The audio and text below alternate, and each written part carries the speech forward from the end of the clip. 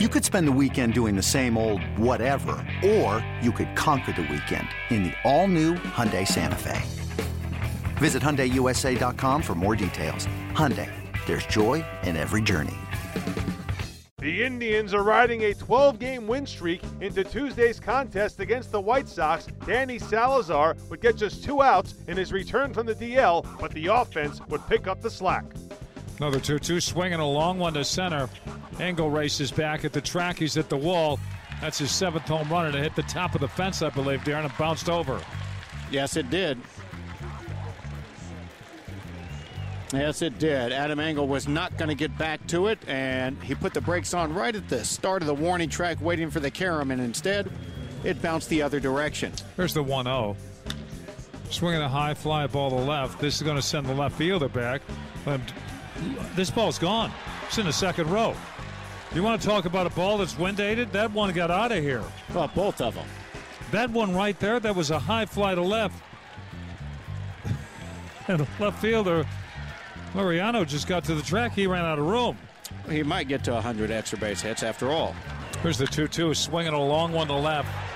This is going to go to the bleachers. Ramirez has hit his 2nd home run of the game. We are tied at 4 here in the 2nd. That was a slow curveball down, and he went to get it. That's his 25th.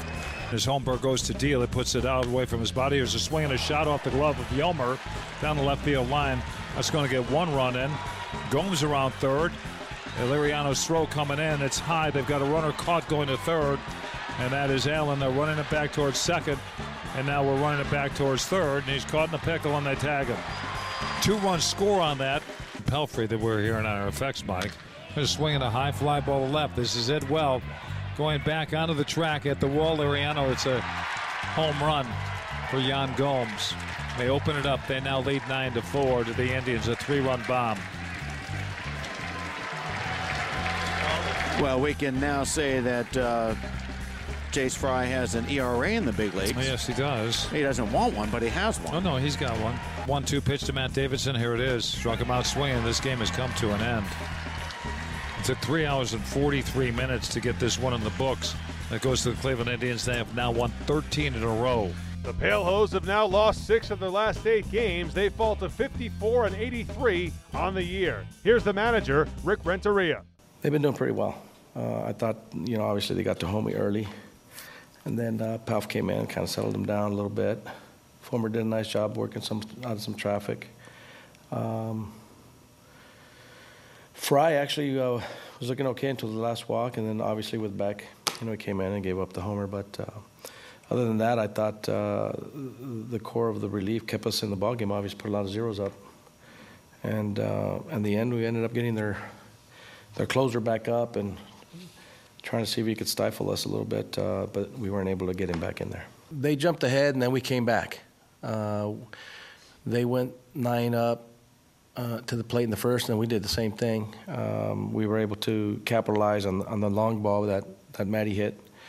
And, we were right there. I think his at-bats have been pretty good. I think he's an individual that we've talked about.